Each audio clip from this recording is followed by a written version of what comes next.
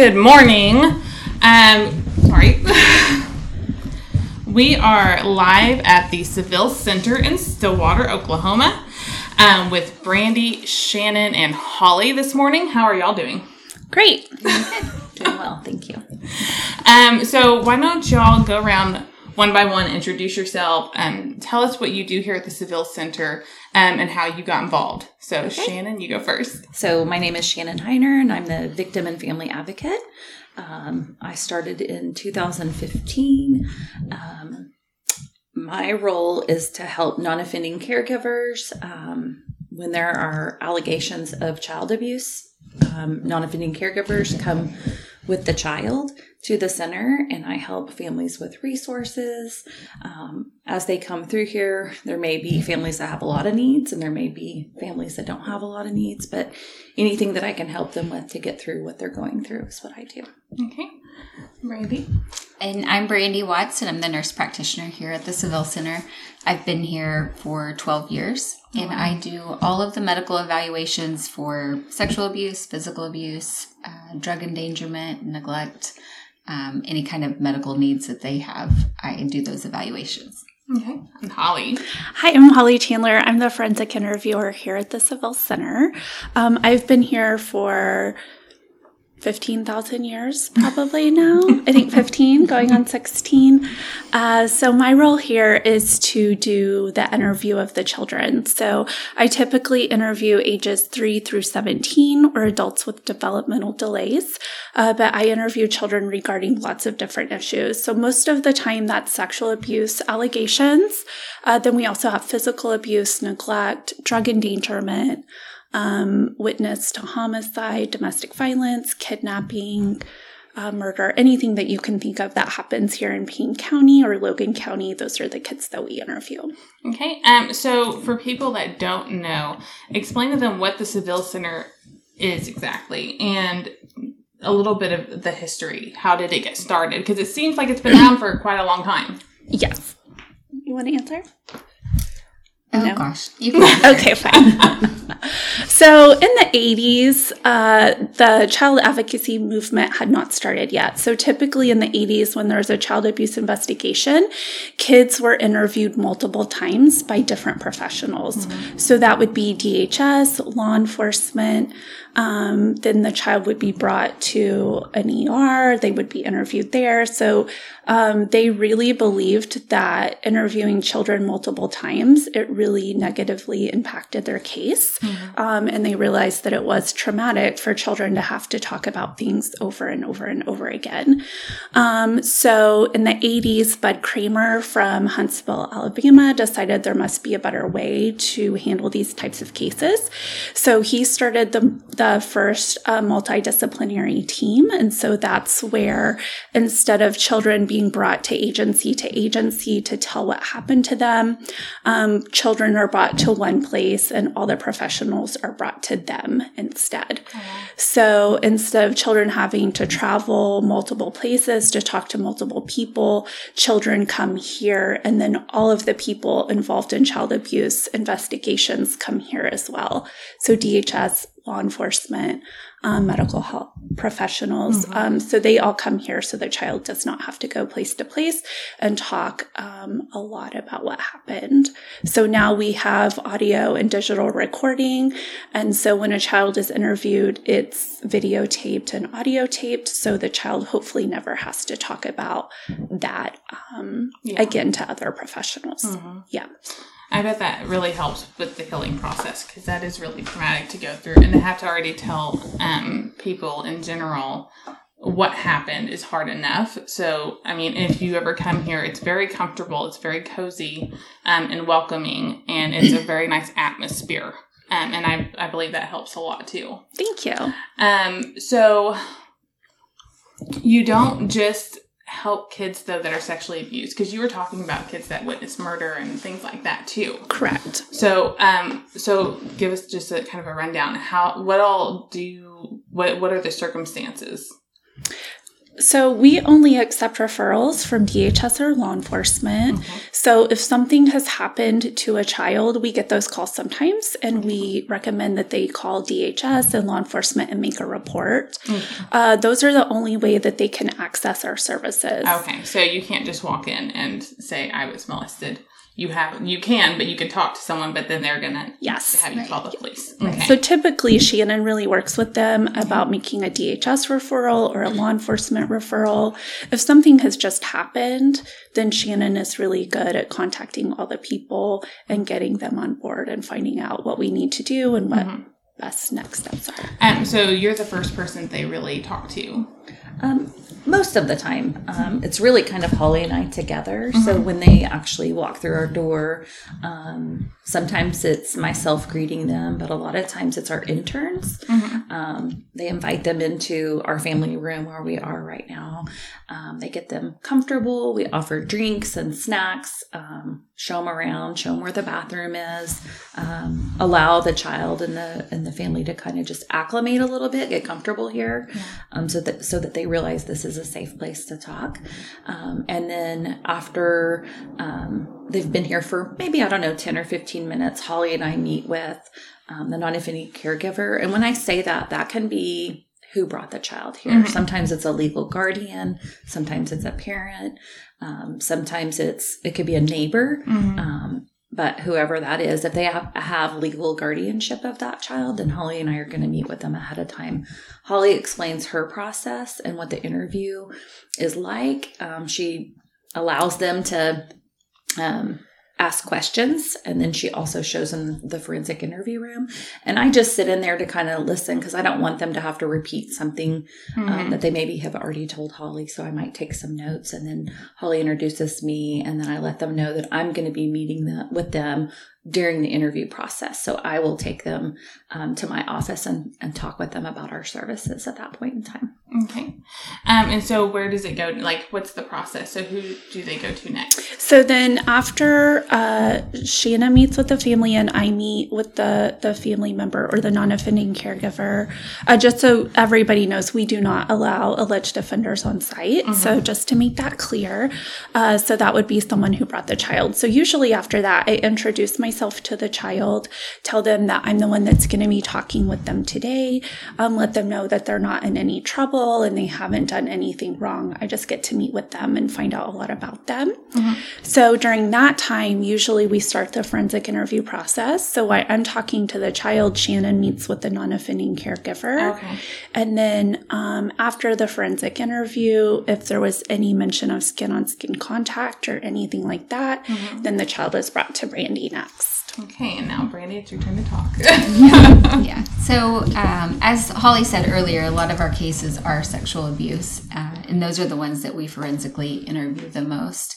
And so any child brought here is offered a medical evaluation. It's never forced on them. They're never, made or coerced into that medical evaluation. But really the goal of the medical evaluation is just to reassure that child that their body is okay and it's whole. Sometimes they'll talk about pain or discomfort. And so making sure they understand that whatever pain they felt didn't leave anything that's going to be lasting. So that's the main thing. But I also see kids not just for sexual abuse. I see physical abuse cases. If they have a lot of bruises or injuries from that incident, I document that and take pictures. And then, with all of my medical evaluations, I put together a report that goes to the investigating parties, so law enforcement or DHS. So it's really vital in them pursuing the people that have done this to them. Yes. Okay, and then so who do they go to next? After the medical evaluation, they're generally done here. Part of Shannon's role is following the family from the very beginning of the case all the way to the end. So that could be, a couple of months. It could end, shortly after their time here. But then she also follows them through if they go to court and through the court process. Okay, and so do you keep in touch afterwards? Yes. So check in. Typically what I like to do is after a family has been here, I try to follow up within a week to 2 weeks just to see how they're doing. If we have a very extreme case, I might follow up that that same day or the next day to just to see how they're doing, to make sure that the services I've referred them to, that they're accessing those services, that their child's getting into counseling if need be. And then as far as the court process goes, that doesn't take place quickly. It's kind of a slow-moving process, but I work closely with a couple of prosecuting attorneys that prosecute child crimes. For instance, today I just made a phone call this morning to a family that we need to start working with through the court process. So I just contacted this particular mom and let her know that basically the prosecutor just wants to talk with her. Nothing has been set in stone, but she wants to know, is that child going to be able to testify in court? So she might meet with her. And so I just support the family through that process. As things come up in the criminal justice system, for instance, usually the first thing that a family and a child might participate in is the preliminary hearing. And so I schedule with the family and the prosecuting attorney to meet ahead of time. We usually meet a couple of times. And you go to the meeting too. And I go as well. And again, that's just my role, to support the family through that process. And so I accompany them to what we call a prosecution interview. So that would be the first thing.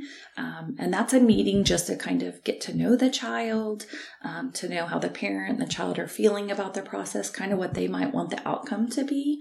And, the prosecuting attorney definitely takes those things to heart. She wants to hear how they're feeling about things. And then the next time we might meet again and see the inside of a courtroom. So this process I refer to as court school, but I do it in conjunction with the prosecuting attorney. We'll see the inside of a courtroom. They can tour it. We want them to feel comfortable in the courtroom, as comfortable as they can as a child. And so we want to teach them about who's in the courtroom and what their roles are. So we talk to them about the court reporter and that they type on this little machine and that they're sitting kind of close to them. We talk about what the judge's role is. We talk about who might be in the courtroom. Most of the time, their perpetrator is in the courtroom, or they're in the courtroom with them. From time to time, kids can testify outside of the courtroom, maybe in another courtroom, but things are just kind of tied in, and they can talk to the judge maybe through an iPad, where they're not having to sit in the room with their perpetrator. I was going to ask if COVID had changed that for a time, how it was done. I wouldn't say that COVID really changed that. I think it delayed cases quite a bit. And so, but I think they're finally kind of getting caught up on those things. But, and so during that time, so we show them the courtroom, try to, get them as comfortable as possible. I have a great book. It's called What's My Job in Court? I go over that with the child and the family, send it home with them so that they know exactly what they're walking into. Because obviously it's not super child friendly, but we try to make it as child friendly as possible. The other thing that we have, and I wish she was here today, is we have a facility dog. Her name is Maria. Yes, Maria. And she is available to children that are 12 and under inside the courtroom. Oh, wow. That would have to be a motion that the prosecuting attorney would make to get that dog into the courtroom. I didn't even know they could take Maria in the courtroom. That's really sweet. And so she's trained to sit for up to, I think, 4 to 6 hours, which that's never happened. I would hate to see a kid on the stand that long. I think the most that Maria has, laid at the foot of a child is probably an hour and a half, and that was with a break. Oh, wow. So she's been an awesome asset to the child during that process. We see a big difference in just their demeanor, and she kind of just brings their anxiety level down. Children that are 12 and older, we have her available before and after court. There's a statute that reads that the child must be 12 and under. And so kids that are older don't get to utilize her in the courtroom, but we bring her before and after. And we've seen a great benefit. Great benefit to children. I don't think I put this on the talking points before, but how many cases would you say you handle normally at the same time? And if you know, how many cases happen in Payne County that y'all are involved with over a month or over a year? It's really hard to say monthly because it varies so much. We have kind of some lulls and then we'll have really busy times. But I don't know how many forensic interviews that you did, but I did 186 medical evaluations last year. And I think I did 311 forensic interviews of last year. Wow. So that's over 300. Right. And that's just reported. And we know that, the majority of cases like that are not reported. Absolutely. So that would be called a delayed disclosure. So some people who've been sexually abused or abused never tell or never say anything. And so most of the times, those are the children that we're dealing with where they haven't told for a long time. And they do finally tell someone. And so then we interview them. There are cases, though, where we do have kids who disclose immediately to a non-offending caregiver. And we just actually had one last week where we all responded. It happened that early that morning, and DHS, law enforcement, me, Brandy, and Shannon were all here at 7:30 waiting for them to arrive. And the case went really well. So we don't have a lot of those, but we do have some children who disclose right away. Is there like a statute on how long you can wait before you come forward and how long they can be prosecuted? Like if it happened 20 years ago or 5 years ago, is there a statute for that? I know that there is. I think it's recently changed to allow more time for victims to come forward. I don't want to give a time frame because I'm a little bit unsure, but I know that it has been changed. Comment. I don't know the time frame, but I know that we've had cases in the last year where adult victims have come forward and those perpetrators have been prosecuted and tried. But I don't know for sure what the statute says as far as how many years. Have you, whenever like an adult comes forward, the reasons of why they waited, is it usually just when they're comfortable or because they were silenced or because they were scared? One of the dynamics of sexual abuse is that the majority of the time they know their offender and they care about their offender. So there's also a lot of grooming that goes into that process. And so it's not typically something that happens one time and it's done. So these children, sometimes they have to reach an age even where they realize that the things that have been going on is not appropriate or not right. And so I think the dynamics that fall around sexual abuse keeps them from disclosing a lot of times. Sometimes there's threats. I mean, sometimes they tell them, I'll go away to prison or you're going to destroy the family or you won't be believed. So there's a lot of things that go into this psychiatric side of the abuse that, goes way beyond the physical aspect of the abuse they endure. Well, hold on. I was just, I had a train of thought and then I lost it. How did all of you get involved in this? Is it just something that you were looking for a job or it was you met someone or you came across it? How did you come here? So actually I was looking for a job over the summer of 2015, and a friend of mine who was the counselor here, her name's Mary Melton, contacted me about this position. She had no idea I was looking, and so I applied and I interviewed, and I've been here ever since. But I have always had a passion for working with families and children. So my career has always been that. And so honestly, this has probably been my most favorite job. I love working here, and I'm really glad that Mary gave me that call. Good job. I wasn't looking at the time. I had kind of periodically thought, I might be interested in sexual assault nursing. And then actually Jeff Watts, who's now the chief of police for Stillwater, he was he was the investigator at the time for child cases and seeing cases here. He approached me, him and my husband are cousins, and asked if I would be interested. And so I said yes. We were bringing, at that time, the Saville Center was moving child cases from Stillwater Medical Center and developing a medical program here on site. So I actually got to be a part of building the medical program. Oh, wow. From the start to where it's at now. A million years ago when I started, I had no idea that anything like this existed. I was a rape crisis advocate in college, and so I just happened to move here with my husband, and there was an ad in a paper for an advocate. I answered the ad, and so I did Shannon's job for a few years, and then that's when I started moving into forensic interviewing. I really love that portion, and so I just stayed with it. So I've been here for 15 years. Oh, wow. And it's a really emotionally taxing working here and working with these victims and everything. How do you deal with that, with everything that you have to hear and see and talk about? Like, has there been a point where it's been too much and you've thought about walking away because it's just so much?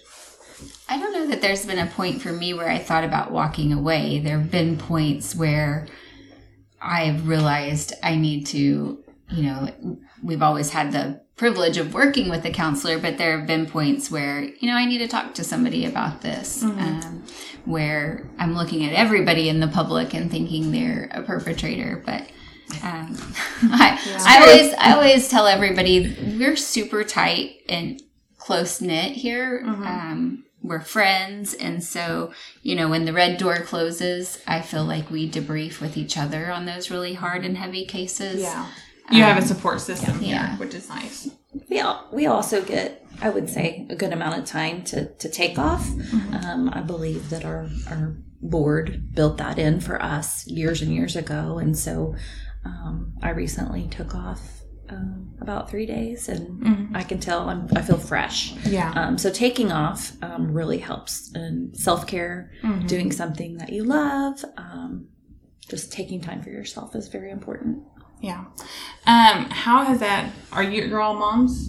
Yeah. How has working here affected your parenting? Because I know I'm a sexual abuse survivor, and I think y'all know that from the last time I was here.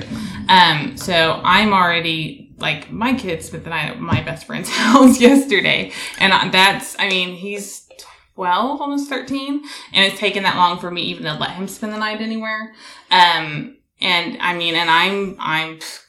I think everybody is too. It's the same, because my things happened in a small town at sleepovers. I'm sorry, Cushing.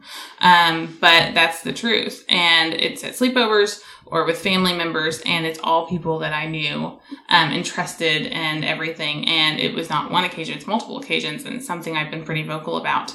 But I am really strict about my kids. I have a few people that I semi-trust, and I will never say I 100% trust anybody. And I am so sorry, but that is the truth. And we are, we have them talk. I have one child that something did happen to them, and they actually are, I would say, the delayed disclosure, because they're not ready, and I don't know that there was enough evidence for anything to happen. But whenever they're ready, they know that they can talk about that and do what needs to be done. But it's still, and that's even with as strict as I am, something had still happened. And that was probably my biggest feeling as a failure and as a parent. And then even another family member, we had something happen. And this is with people that we trust. And I mean, very much trust, probably the higher level of trust. And then I was just like, nope, not trusting anyone ever again. So how does that affect y'all as parents as well? I don't think that we can ever fully prevent something from happening to our kids. We just can't be there 100% of the time. But one of the things that I like to tell the kids that I see, and I think is important for us to communicate to our own children, is that you might not always be able to stop an adult from doing something to you, but you always have the power of controlling your voice. And, the other thing I like to tell parents is, even if there's a piece of you that doesn't believe your child, I think it's important for you to always communicate to them that I will always believe you. Yes. when you come to me. But I'm glad that my kids weren't littler when I started here, because I probably would have been crazy. My daughter already says I'd ask for a social security number if I could get by with it. Yeah. These two, Holly has smaller kids. I have the youngest right now, and I'm the crazy one. Yeah. So, they've known from a young age the correct terms for their body parts. We talk multiple times about touches that are okay and not okay, what to do if somebody does that. But again, we don't allow sleepovers. We are very, very careful about who watches our children. But again, I think that's just from being here and being so proactive.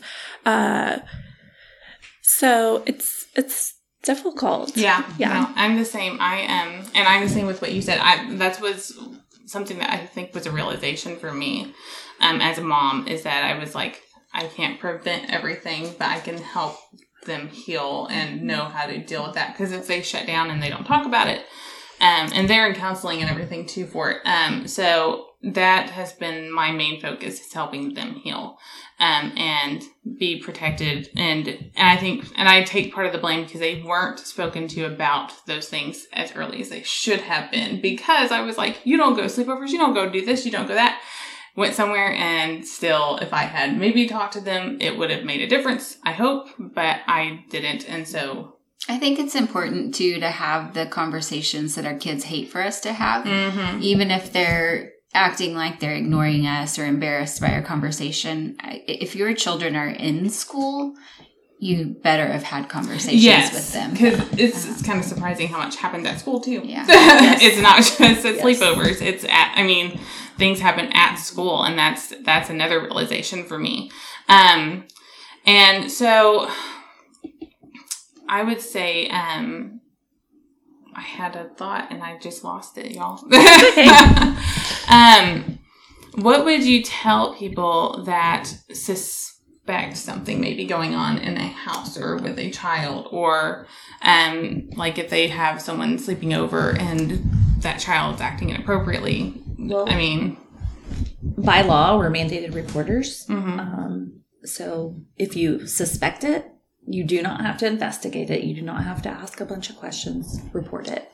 You can either report by calling the DHS hotline, and I apologize, I don't have that number handy. Do either one of you know it by heart? I used to remember it. I'll put it in the thing. It's 1-800, I think 352 something. Google.com. Yeah. Okay. So report it. You do not have to know for sure. If you suspect it, report it, because you might be the only voice for that child.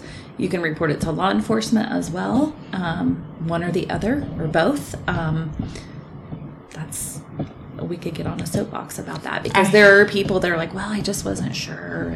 And then a year or two goes by, and then that person feels tremendous guilt, and then something did actually happen to a child. And so you could be stopping what is happening, or preventing it.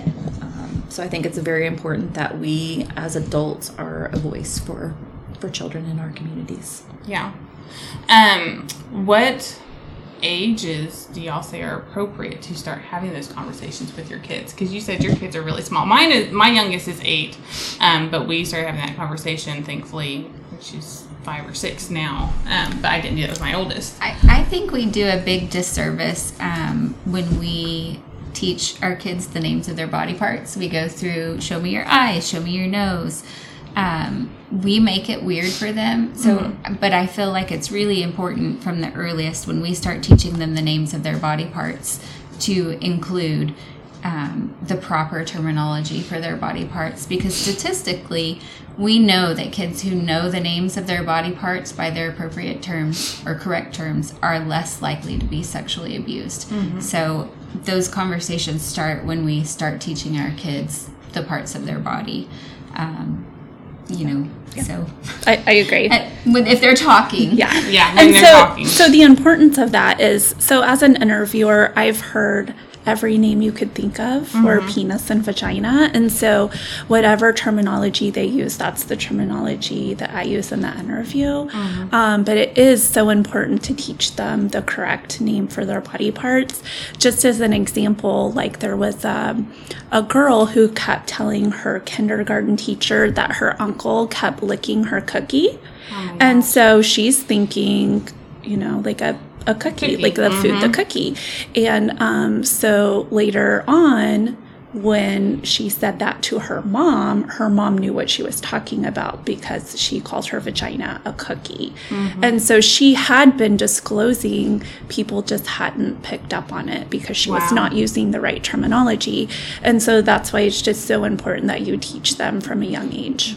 It's really a source of empowerment to them to have the proper terms. Yes. Yeah. Okay. With my own children, I started very young, and like around bath time, when they were old enough to start cleaning themselves, that's when I talked to my children about it. This is your private area. No one's supposed to touch here. I'm going to let you start cleaning these areas. And so that's kind of where I started when they were young, 2 and 3 years old. I wanted them to be able to voice their thoughts about those things. Yeah, I am really open with my kids now, obviously, but like extremely open to where they come and ask about things. I have preteens and stuff, so they come and ask about questions that kids talk about in school and things like that. And I mean, my kids are 8, 11, 13, almost 13 and 15, and they already knew what a lot of stuff was. And I don't know if it's just because we forget that we were that young when we even knew, and we're talking about this stuff already.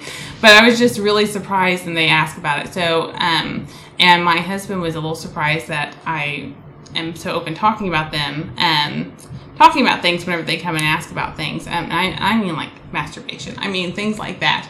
And they will come and ask about it. And he's a little taken aback because he's not used to it. But I'm like, it's really important. My mom was actually very open with me, and I did talk to them about everything. But I still didn't tell them what was going on, what had happened to me. And so even with that, it's still not a guarantee that they're going to tell you, but it definitely makes it easier. And then just making sure that they know that they can tell you what's going on, and being vocal about things. And we still, like I said, my kid just went and did a sleepover. We have a few people that we have, a few kids that get to come over and sleep over and stuff. But like I have 4 kids that are also, we have 2 boys, 2 girls, and we were just talking about this the other day. I was like, we're going to have a conversation because we're going to have to figure out that if we still have sleepovers and stuff, everyone has hormones and stuff like that. I'm like, everyone needs separation or different nights, and some girls are gone, and then the boys can have a sleepover, things like that. And even then, I still have really bad anxiety about it, and I feel kind of bad, especially in small town. Even if I have friends that are moms, and they're like asking if my kid can spend the night or something, I'm like, no, because I have such bad anxiety about it.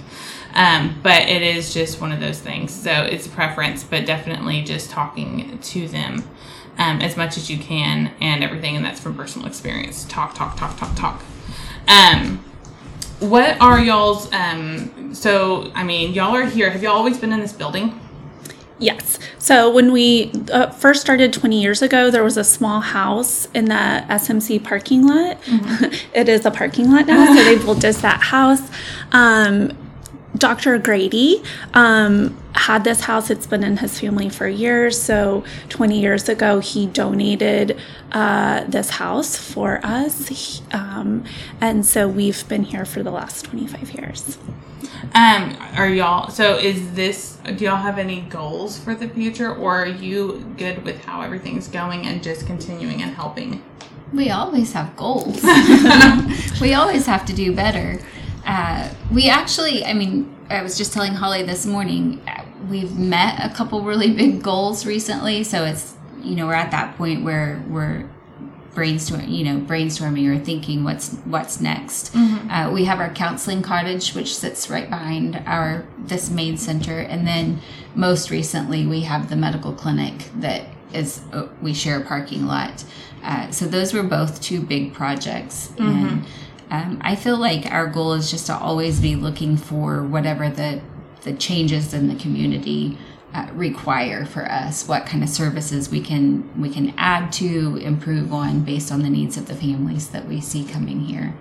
And if the community wants to get involved, because they can't volunteer traditionally because everything's confidential, but how can they get involved, or how can they help or spread awareness? I can speak to that. Yeah, go ahead. So there are lots of avenues where our community members can contribute. One of the things that we're in great need of, it's not the only thing, but we have a yard to take care of. So helping in our yard would be great. We do have someone that mows, but removing leaves and limbs. And we have a great connection with the Payne County Master Gardeners. And at least twice a year they work in our yard and plant beautiful flowers. United Way Day of Caring. Sometimes people will come over and paint. So things like that. We have a local organization. It's a sorority, AO Pies. They come over and they clean our house every Friday during the school year. So there's things like that can happen as long as we make it's prearranged and we don't have families here.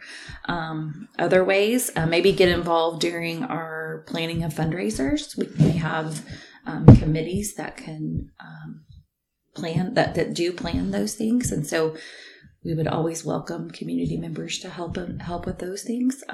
Spreading awareness, just talking about us, bringing in community members to tour our facility so that they can learn more about what we do. Mm-hmm. A lot of people drive by here and they don't really understand what goes on behind the red door. So bringing in people to tour, and we're more than happy to give a tour and show off our facility and talk about our services. So that's a few ways. Can you all think of we other also ways have too? some wish lists on Amazon. Mm-hmm. So when children and families are here, they may be here for a really long time. So we do have a kitchen here. They're always provided drinks and snacks while they're here. So we take donations. We love snack and food donations. Mm-hmm. And then if they're here over like the lunch hour or the dinner hour, then we typically order a pizza or something like that. So gift cards are always nice. Really, anyway, they want to get involved. We try to make that happen. We just have to protect the confidentiality of our clients. Mm-hmm. But if you guys have a better way, or you're thinking hey, I would really love to do this, just give us a call. Okay. Yeah. How do they call? What's the number? 405-377-5670. Okay. And is there anything else that y'all want to talk about, or that you want them to know about the Saville Center? What does the Red Door symbolize? Maybe explain that too. We've talked about it a little bit. I know we covered it in the magazine, but... Right. It's always been painted red since I've been here. Mm-hmm. And so when we first started designing our logo and things like that, we just stuck with the red door. So we have a red door on our facility next door as well at the medical cottage. And then we also have one at our counseling cottage as mm-hmm. well. And so I think since it's been that way, it's just kind of a symbol that's really taken on. Mm-hmm. And so we just continue to keep the red doors. Okay, so is there anything else that y'all can think of? We are looking for a counselor. We have a vacant position for a counselor. So if you are looking for a job as a counselor, how do they apply? They can send a resume here. They can call us, email us. Our address is on our website at savillecenter.org. Okay. So we have that position available right now. And then we also have internships available as well. Mm-hmm. So we also have those applications online. Okay. If y'all are interested and you're looking for a job as a counselor and you want to work with victims of various abuse and help them, go to this. Is it the Saville Center? The Saville Center. I was almost good. TheSavillecenter.org. Yeah. So anyways, I think we're all done here. Thank you so much for joining me today and for talking about everything and just sharing what people can do to help and expect whenever they come in. So I appreciate it. Y'all done really great. Thank you.